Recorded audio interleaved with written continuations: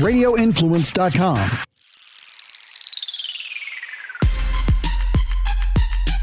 You are in the trenches with former Buccaneers offensive lineman Ian Beckles on Radio Influence. Hello, everybody. This is Ian Beckles, and welcome back to In the Trenches. The Buccaneers get it done yesterday. Fun to watch. I'm going to be honest with you. Going into that game in Dallas, opening day, Sunday night, Tom Brady missing 11 days of camp. A lot of unknowns for the Buccaneers. I was picking the Dallas Cowboys going into the game. No doubt about that. Like, I wouldn't have put a nickel on the Buccaneers, not knowing what I was going to see. And after seeing the game 19-3, I don't know if I got anything out of the game, okay? Because this is what I did get out of the game.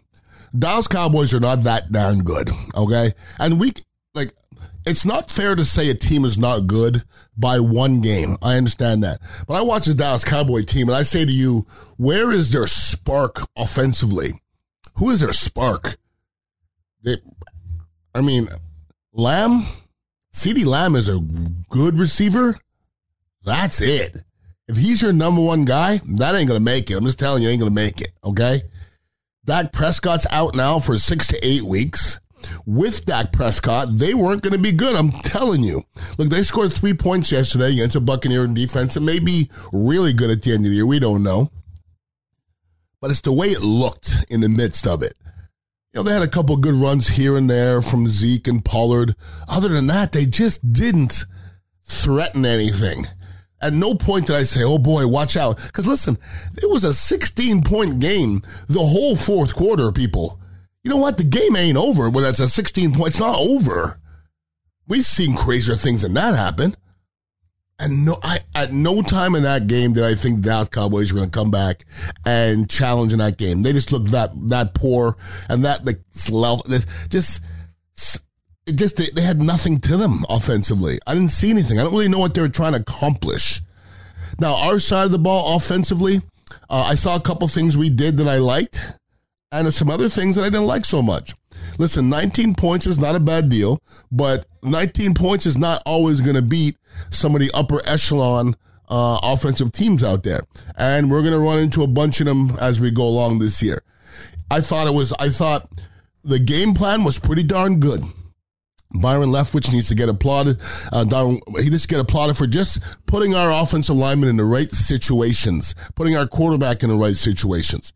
Because a lot of times, you know, different teams' offensive lines will get blamed for giving up 8 sacks. But the long and short of it is, if you're playing against a team on the road that has some great pass rushers, you know what you don't want to do? Is throw the ball 50 times against them. So a lot of times everybody wants to blame an offensive line. How about blaming the offensive coordinator for putting those offensive linemen in such tough situations? I thought Byron Leftwich did a great job of not putting the offensive line in a bad situation, because when Donovan Smith went down, first of all, looking at the film, it looks like a hyperextended elbow. I believe I've had every injury known to man. I've had a hyperextended elbow before. Certainly not going to go back in that game, okay? And I remember, I'm the kind of guy that, I stay in the game. And I remember coming off the field after hyperextending my elbow and trying to get back in and punching somebody and I had, when I mean zero strength, I could barely move my arm. So I think the next week I had it bandaged up, I played, but I don't know how effective I was. And then the week after that, I was back to 100%. So, you know, he'll be fine in a couple weeks, but you know who you don't want to see out there too long is Mr. Wells. Mr. Wells has been in the league for a bit. Okay, backup, but you can't win that way. So I thought that Byron Leftwich didn't put our offensive line in a bad situation, because this is the situation. Now listen, I know everybody's going to go, we're great. But if we were playing against a team that was scoring offensively against our defense, which is going to happen, we'd have been in trouble yesterday. Letting everybody know that. Because we had people that couldn't block other people. And it just didn't have to do it as much, because we didn't have to go take any chances. There's going to be a time where you have to take a lot more chances than that. Okay? So, offensive line-wise, I would give them a B. But situationally, they were put in a good situation yesterday. Offensively, 19 points. You want to make too big of a deal out of it because of the way our defense played, but you got to make a big deal out of being in a red zone for 5 straight times and getting 12 points. I mean, that's a bad, don't do that, okay? That's a situation where you may not think it's a big deal that Gronk isn't here anymore, but that's where Gronk excelled. That's where Rob Gronkowski excelled. It was in the red zone. And I mean catching the ball, running the ball, the whole 9 yards. You get to the red zone, you can run the football. It puts a lot of pressure on everybody out there. So, as a whole, offensively, I didn't see a whole lot. I just didn't. I didn't have to see a whole lot. Chris Godwin going down again, that same knee, here's the problem. He's a tough guy. That's why he was out there yesterday. Now they're going to have to be uber cautious with him. You go in, you come back one game, you get hurt. Now you got to start talking about your future. Forget about this season. Now you got to start talking about your future. And maybe they should. I was somebody that said you got to let him play. Because if he didn't play this Sunday and he went in 2 Sundays from now and he still would have got his knee hurt, it would have been about the same situation anyways. You don't get more used to hitting until you get hit or until you put yourself in a situation where everything is full speed. So let's hear what happened. Let's see what happens with Chris Godwin. I don't think we're going to see Chris Godwin for another 3-4 weeks. And I don't even know what's happening. I just think they're going to become cautious here because, listen, he just signed a new contract and it's about his future as well. So overall, offensively, I don't even know who our tight ends are. I think like Cameron Brate with his unbelievable mustache made 1 drop yesterday. There wasn't a whole lot going on from that position. From what I hear, my guy Kyle Rudolph was a healthy scratch, and he was supposed to be, the next Rob Gronkowski, so to speak. And listen, when they brought in Kyle Rudolph, I said to myself, that's not Rob Gronkowski's. That's not it. That's not his replacement. It's just not. Okay, it's a guy, the stopgap guy that hopefully will give us something. If it gives us anything, good. If not, then we'll move on and do something else. That's why I see a lot more receivers going on and doing some things. By the way, I think I did see that O.J. Howard had 2 catches yesterday for 2 touchdowns. So which means nothing. He's not a good tight end. He's just got on the backside of some stupid plays. He's not a good tight end. That's why he gets cut from everywhere. Okay, so we got to get more out of our tight end position, that is for sure. Now, that's one side of the ball. Let's go to the defensive side of the ball. I don't have a lot to complain about. I really don't. I thought the scheme was great. I thought some of it had to do with the Dallas Cowboys' lack of scheme. As far as our players go, you have to build around something, okay? And if I ask everybody, who are the Buccaneers building around defensively? I'm not sure what the answer is going to be, and I think this is what the answer should be. The answer should be Devin White. That should be the answer. He's the center of our defense. He makes our calls. Our defensive line is going to be secondary to our linebackers, okay? Our linebackers are going to be what has to make the plays this year. So this is making a linebacker central defense, and that's, I think, what we are. Devin White, 2 sacks yesterday.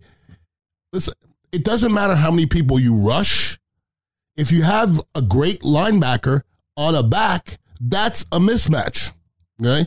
I used to play against some players, and Brian Cox was a linebacker. When he blitzed and a running back had to block him, it's a problem. He's bigger and stronger than them. Devin White's the same way. He's bigger and stronger and faster and more physical and has more want to than most of those running backs. One day, just look and see what kind of job that running back has to do to step up in that hole and block a linebacker for about 3 yards on both sides. You think that's easy? For a guy who can run around both ways, he has no responsibility at all. Can go inside, outside, over you, on top of you, the whole 9 yards. That's a lot of decisions. So if you have a guy who's a great blitzer and you can figure out situations where you can get him on running backs, do that as much as you can, and that definitely benefited the Buccaneers yesterday, which was a wonderful thing. Other than that, the pass rush in general was so-so. I thought the pass defense was good. Okay, and once again, it comes down to the Dallas Cowboys and not knowing exactly what they have. We're going to run into a lot better receiving cores than that. That's for sure.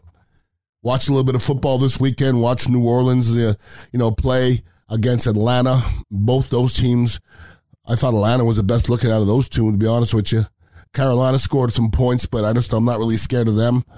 But we're going to run into some juggernauts here in the next few weeks, including Kansas City, where you score 19 points against Kansas City, you get blowed out. Let's just get that straight, all right? You are not holding Kansas City to 3 points, and if you score 19 against Kansas City, you'll get blown out. So the Buccaneer fans, we have to sit around. We have to rejoice, enjoy that win. But understand this, people. There's 32 cities out there that are overreacting immensely. That's the way it goes, okay? If you're from Dallas and you're scared of what might happen this season, you're one of the cities that's not overreacting. Y'all are in trouble. And you know what else is what's ridiculous? To watch your senseless coach on the sideline who looks like a buffoon. And I don't think he looks like a buffoon. He is a buffoon. And he just never says anything that's even a little bit brilliant. Never. So you had a bunch of penalties last year that caused you games. You got 17 penalties in a preseason game. 17. And then you had 10 in the first regular season game. And you don't think it's a big issue? You should start every meeting with penalties are an issue. That's what you start your meeting with. You can't win like that. You can't get 10 penalties and think you're going to win many games. You're just not gonna, okay? You're not gonna. So if you're a Dallas Cowboy fan, I bet you're in a funny place because there's no way you could like Mike McCarthy. There's really no way you could like your owner either. Jerry Jones is a clown. Jerry Jones is a clown, and when the Dallas Cowboy plays, it should be Jerry and his boys. It's not even the Dallas Cowboys anymore. It's just Jerry and his boys. So listen, football season is 1-0. Let's not trip, okay? Because there's a lot of teams right now, a lot of cities that can't believe we're 1-0. And go back to last year, and last year's a bunch of teams that 1-0 that probably ended up 3-14. That's what happens every single year. But listen, we know our Buccaneers are going to be in it if they stay relatively healthy. But the problem is, we're starting to get hurt already.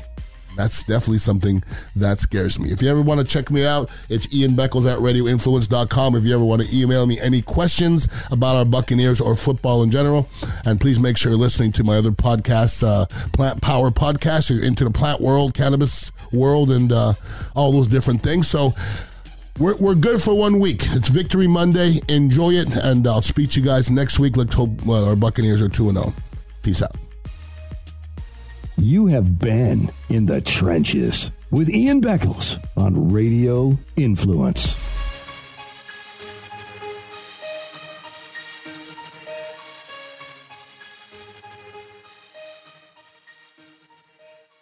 Looking for studios in the Tampa Bay area to record your podcast? Radio Influence can help. With 2 studios on either side of the bay, Radio Influence has you covered. Engineered and produced by longtime radio professionals, achieve the excellence in podcasting that you and your listeners deserve. For more information or to schedule studio time, email us at contact@radioinfluence.com. Radio Influence.